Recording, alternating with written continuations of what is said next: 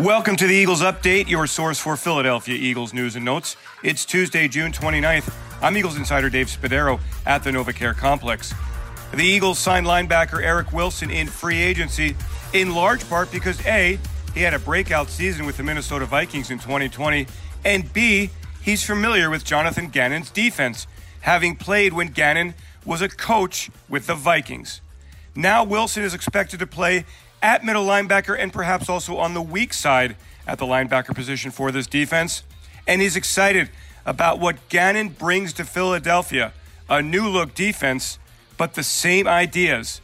Philadelphia needs to play smart, aggressive, and tenacious defensively, says Wilson. Yeah, our defense, I think the most important thing for our defense is, playing by our culture. It's not really like, what we call, it's how we play. It's how we come on that field each and every down, each and every play with the mentality to truly dominate the opponent, truly take the ball away, and truly play, together as one defense. The Eagles have added veterans like Ryan Kerrigan to add to the pass rush, along with Anthony Harris at the safety position.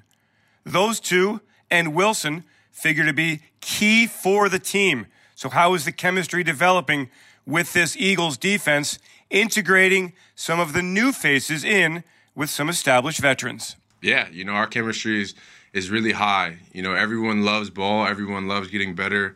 And, we have fun out there. We compete in different ways. Coach Sirianni has done a great job of, creating that familiarity, creating that connection with one another through competition and through, creating that genuine bond and love, with one another for the game and for what we do. We talk a lot about the concepts, about the techniques. If we have any questions, we'll consult with one another of what we think, and then we'll go to coach and ask him, what he thinks. And coach is even, responded enough to ask him or to if we give him something of, different ways of doing things, he's receptive enough to, okay, like maybe we can make this work. So Wilson will be in the middle of things literally when the defense convenes for training camp in late July at the NovaCare Complex. I'm Eagles insider Dave Spadaro. Thanks for joining me for this Eagles Update. Have yourselves a great Eagles day, and as always, fly, Eagles, fly.